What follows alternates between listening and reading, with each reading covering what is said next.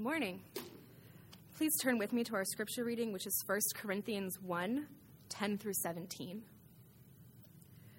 I appeal to you, brothers, by the name of our Lord Jesus Christ, that all of you agree, and that there be no divisions among you, but that you be united, in the same mind and the same judgment.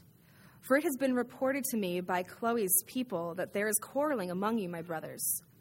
What I mean is that each of you says, I follow Paul, or I follow Apollos, or I follow Cephas, or I follow Christ. Is Christ divided? Was Paul crucified for you, or were you baptized in the name of Paul? I thank God that I baptized none of you except Crispus or Gaius, so that none of you may say that you were baptized in my name. I did baptize also the household of Stephanas. Beyond that, I do not know whether I baptized anyone else. For Christ did not send me to baptize, but to preach the gospel, and not with words of eloquent wisdom, lest the cross of Christ be emptied of its power. This is the word of the Lord. Is Christ divided? Was Paul crucified for you? Paul wrote a letter to the church in Corinth in the middle of the first century. And he wrote this letter to a church that he had planted almost 5 years before. A church that he had left in good hands, had left in peace, but a church that was unraveling. What seems to have distressed Paul the most was their disunity. Distressed him so much that he spent the entire first 4 chapters of this letter focusing on their disunity. I want to open up by just asking you all a question, and I'd love to hear your answer.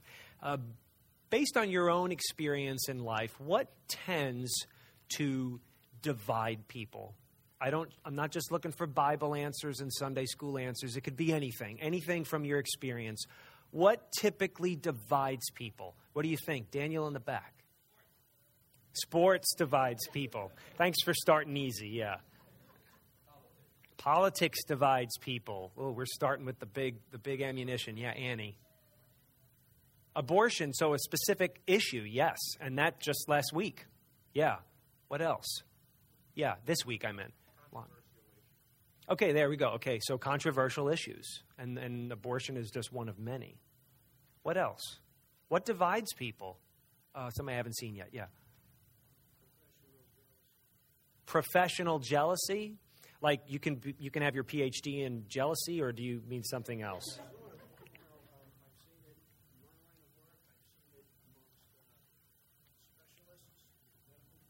Okay. So jealousy based in like competition within your field, within your vocation or your job, your industry, or would that be, yeah, just jealousy amongst competing people in the same line of work. Yeah.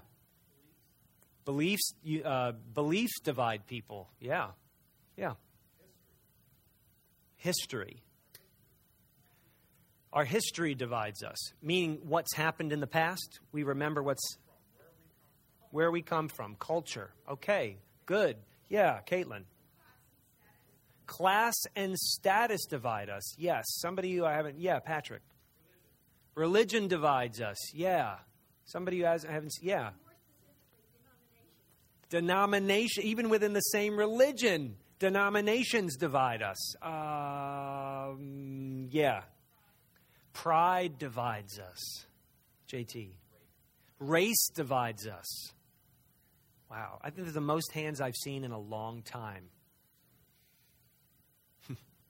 Thank you. There was one more? Yeah. Societal values. That's important, yeah, because depending on what you believe or where you're from or you value different things. Yeah, yeah.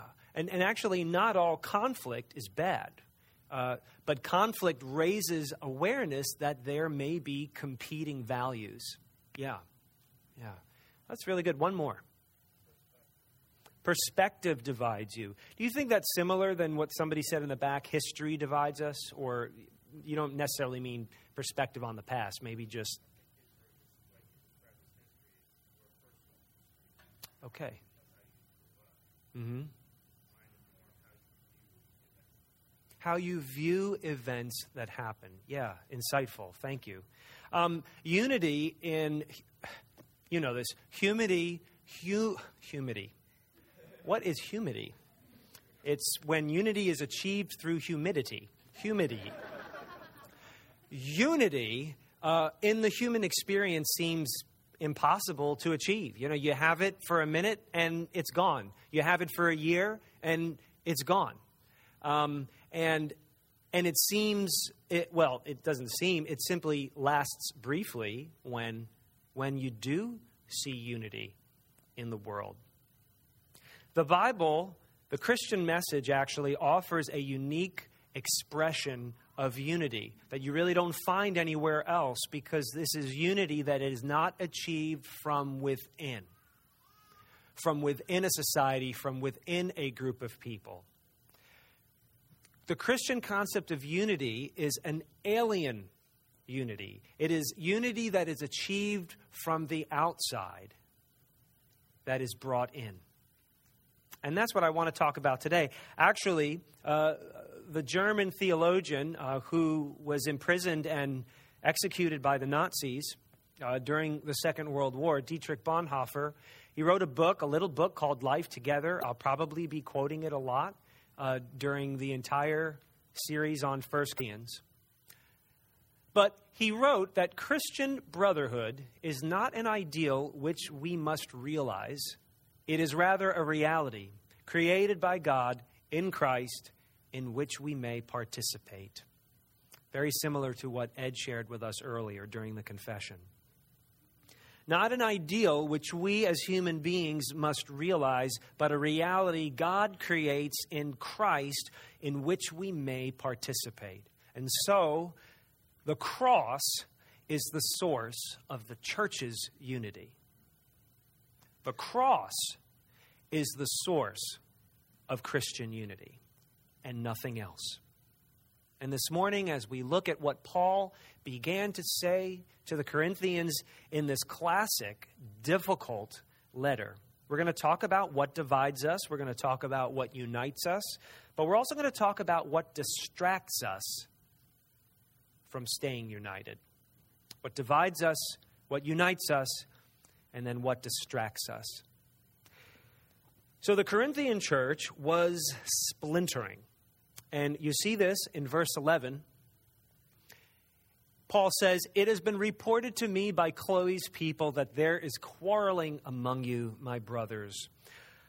Although the Corinthians were awaiting Paul's response on several ethical questions they had raised to him in a previous letter, Paul's going to answer those ethical questions, but not until chapter 7. So we've got a few months to go before we get to the big ethical issues. Despite the questions that the church in Corinth had sent to Paul while he was in Ephesus, Paul's primary concern in this letter was to address their conflict with each other, and we'll find out later their conflict with him. We know very little, almost nothing about this woman, Chloe. She apparently was a wealthy, a well-to-do Ephesian woman. She lived in Asia. She probably had servants and employees. Those servants and employees probably traveled on business for her back and forth from Asia to Corinth. If Chloe had servants and employees who were Christians and part of the church in Ephesus where Paul is writing from, they probably, in doing business in Corinth for Chloe, they probably visited the church in Corinth. Which means when they came back to Ephesus, they probably told Paul, who is at the church in Ephesus, what was actually going on in Corinth. Paul hears about it from Christians who are employed by Chloe. That's the best explanation.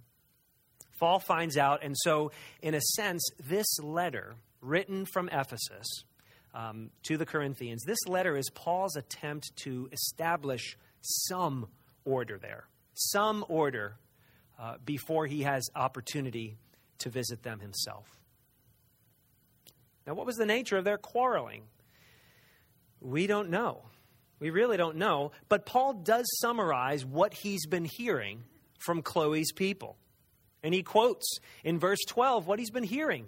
Expressions, slogans, ideas like, "I follow Paul," or I follow Apollos, or I follow Cephas, or Cephas is Peter, by the way, or I follow Christ. What's going on there? Well, what we know about Apollos from the book of Acts is that he was a Jewish convert to Christianity from the Egyptian city of Alexandria. And what we know is that Apollos was a very gifted orator. Apollos was well-versed in the Old Testament, and he was a powerful, convincing public debater.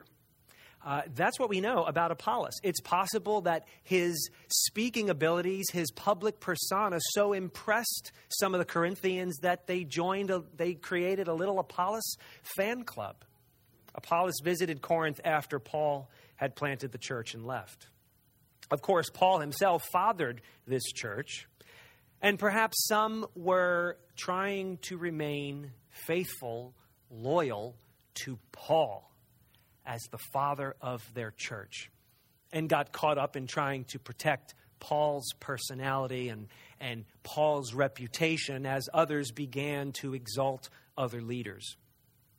Cephas, Peter, nothing's known historically whether or not Peter ever visited Corinth. We know in the very least that Peter was the most influential of the 12 original apostles. It's very possible that people really just found themselves relating to and aligning themselves with Peter's perspective and Peter's reputation. And then it says, I follow Christ. What in the world is that all about? It's very possible that some people were just saying, aren't we all Christians? I follow Jesus.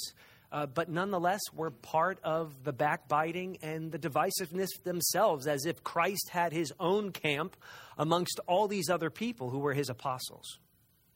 Why were these divisions characterized by allegiances to certain leaders? Because what we know from the New Testament is that these individuals didn't have conflicts with one another. There's nothing that says Apollos and Paul were at odds with each other.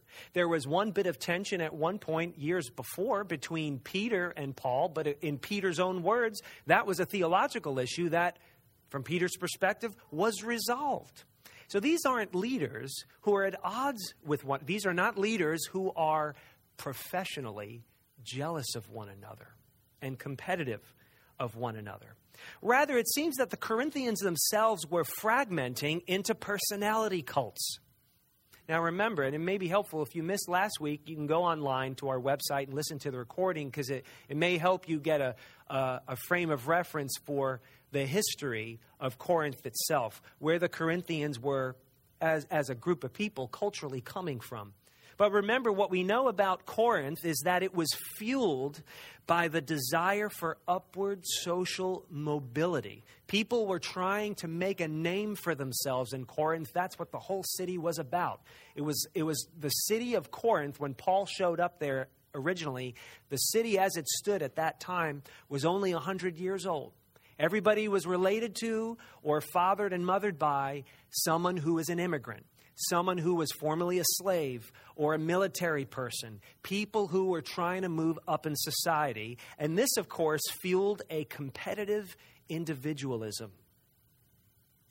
And this mentality, as one scholar says, spilled over into the relationships within the church itself. Perhaps the Corinthians were aligning themselves with whoever had baptized them. That would explain why Paul seems so relieved that he had barely baptized any of them. He's like, if you're going to act this way, I'm glad I only baptized a few of you, because I don't want you putting my name on your little cat fight over there. Paul sees all of this as a terrible contrast to the church's founding principle. Now, the church's founding principle was what he said he had come to preach: the gospel itself, the good news of life and forgiveness and reconciliation through the blood and death and resurrection of Jesus of Nazareth. That was the founding principle of the church. And Paul, in verse 13, goes on to say, he asks them these scathing, rhetorical questions that they should know the answer to. He says, is Christ divided? Was Paul crucified for you? Were you baptized into the name of Paul? What he's saying is, are you dividing out Christ? Are you partitioning out Christ as though he's just one of the rest of us, to be followed like some human teacher and leader, like a prophet or a philosopher? As if any of us could have died for you? As if you could have been baptized in anybody else's name? Not, I baptize you in the name of the Father and the Son and the Holy Spirit, but I baptize you in the name of Apollos? I baptize you in the name of Paul? Is that what you're doing? Paul's basically making an absurd statement to point out to them how absurd they're acting. And his string of quotations reveals something to us. I follow Paul. I follow Apollos. I follow Cephas. I follow Christ. What's consistent in each of these phrases is the pronoun I. What divided the Corinthians was what often divides us: ego. Each championing the leader whose style or whose story most resonated with them, and casting judgment on people who champion someone else. It's egotism. It's that I'm not speaking in technical terms here, but egotism, all right? The fact that you are always looking out for you. Egotism kills unity. It has all sorts of cloaks. And we call it race and history and perspective and rivalry. But we're all looking out for ourselves. And when that mentality infiltrates the church, it segregates us. Dietrich Bonhoeffer went on to write, without Christ, we should not know God. We could not call upon him nor come to him. But without Christ, we also would not know our brother, nor could we come to him. The way is blocked by our own ego. With a diversity of personalities among us as a church, diversity of personalities and experiences and personal preferences and affinities and stories among us, we will inevitably tear apart. Relational entropy. Now, what unites us is, wait for it, agreement. What unites us is agreement. You may be saying, well, yeah, obviously. Oh, hold on a second. Wait a minute. Look at what Paul says in verse 10. You got to go back a couple of verses. This is the point of what he's trying to say to them first. He gets through the introductions. How you doing? You know, remember me, Paul. I thank God for all of you. Now, here, I appeal to you, brothers, by the name of our Lord Jesus Christ, that all of you agree, and that there be no divisions among you, but that you be united in the same mind and the same judgment. Now, when Paul tells them to be united, the word there, it means to be mended. It means to be restored, to be repaired. It's used in the Gospels when we read that the disciples were by the Sea of Galilee mending their fishing nets. It's the same word. It means to bring something back together that's been undone. And unity, see, unity doesn't come naturally. Unity must be achieved. And Paul here saying unity must be achieved by, I quote him, agreeing.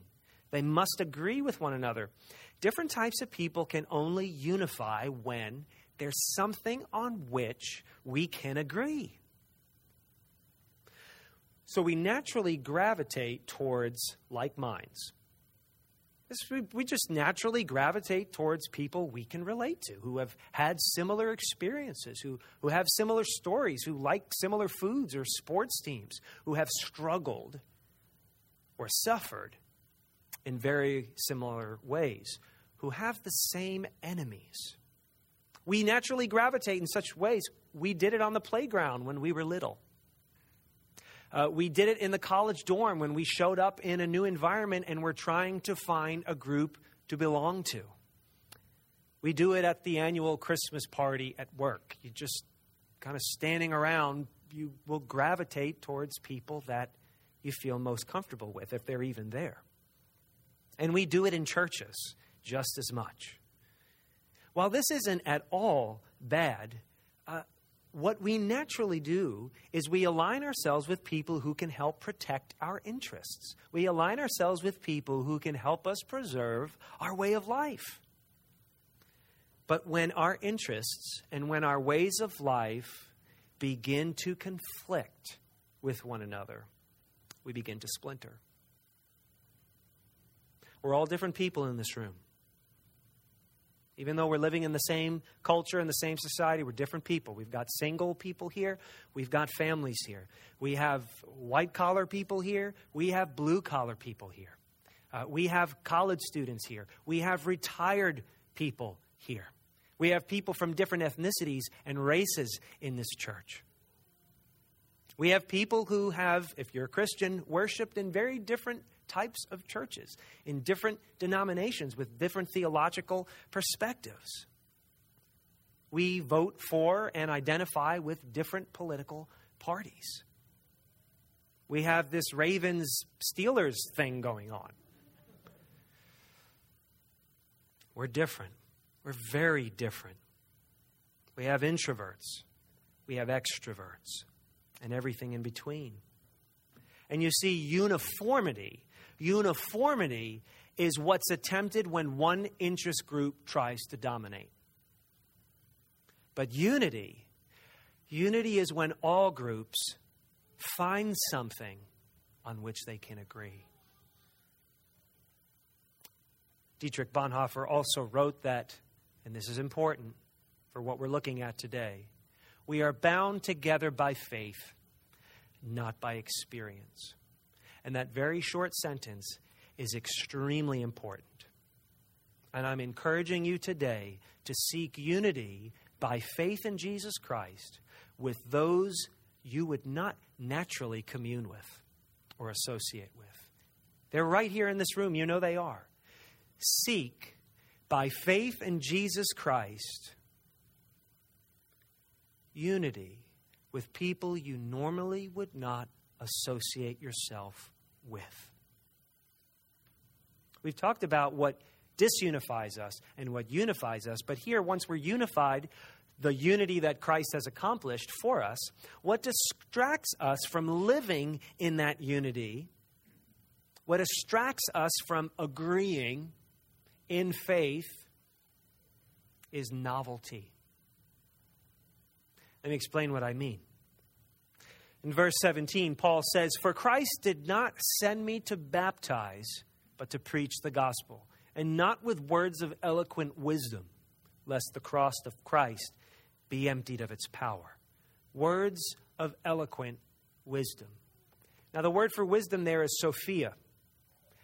And in the letter to the Corinthians, almost always when Paul uses the word Sophia, eloquent wisdom, he is referring to the ancient philosophical tradition of Greek rhetoric. Traveling ancient philosophers would go from place to place, from town to town, and share publicly in the marketplace, would share publicly some new, novel, lofty idea, a different teaching. And the philosophers that were the most eloquent, whose words were the most powerful and the most polished, would, in a sense, gather the most followers. And so this concept of Sophia, eloquent wisdom, Paul believed is what the Corinthians were accustomed to. The Corinthians were accustomed to aligning themselves with who was new, who is interesting, and who is novel. It's kind of like how we all follow and like different people, celebrities, politicians, preachers, authors on Facebook and social media. We like and follow and post and share all over the place. And then we judge one another for who we follow and for what we post and for the sermons or the books or the comments by the people we follow that we share. And we go to one another, can you believe they like that person? I can't believe they like that person. Did you hear about, isn't there some scandal with that guy? She likes that book? Oh, have you read that book? The theology is kind of weak. Gee.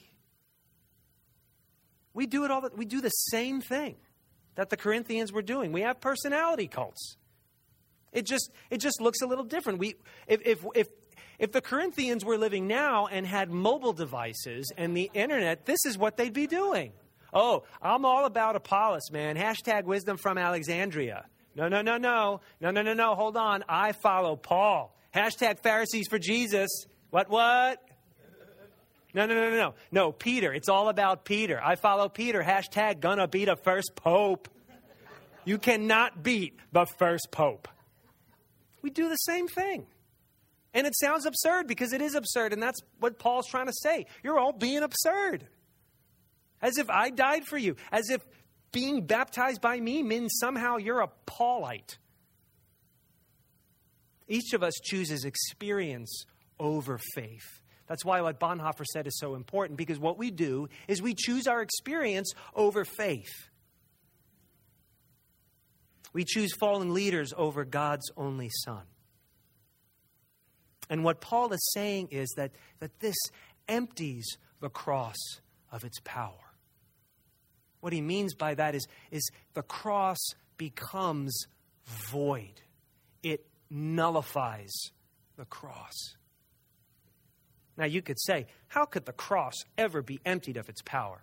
Of course. Paul's not being literal, but this is what he is trying to do. Paul's saying that the cross becomes obscure. The cross becomes irrelevant. The cross becomes embarrassing as we become distracted by what's novel, what's impressive, what seems productive, and what accommodates us as individuals. And we will remain distracted. You will remain distracted, and we as a body will remain distracted until we look to the one who unites us. We have to look to Jesus who unites us. You know, Jesus, the day before he was crucified, he said, "And I, when I am lifted up from the earth, will draw all people to myself. I, when I am lifted up from the earth, I will draw all people to myself." He's talking about when he was going to die. It's twisted and dysfunctional for us to align and to subsequently segregate around personalities. It is right and it is good and it's healing to congregate around one man.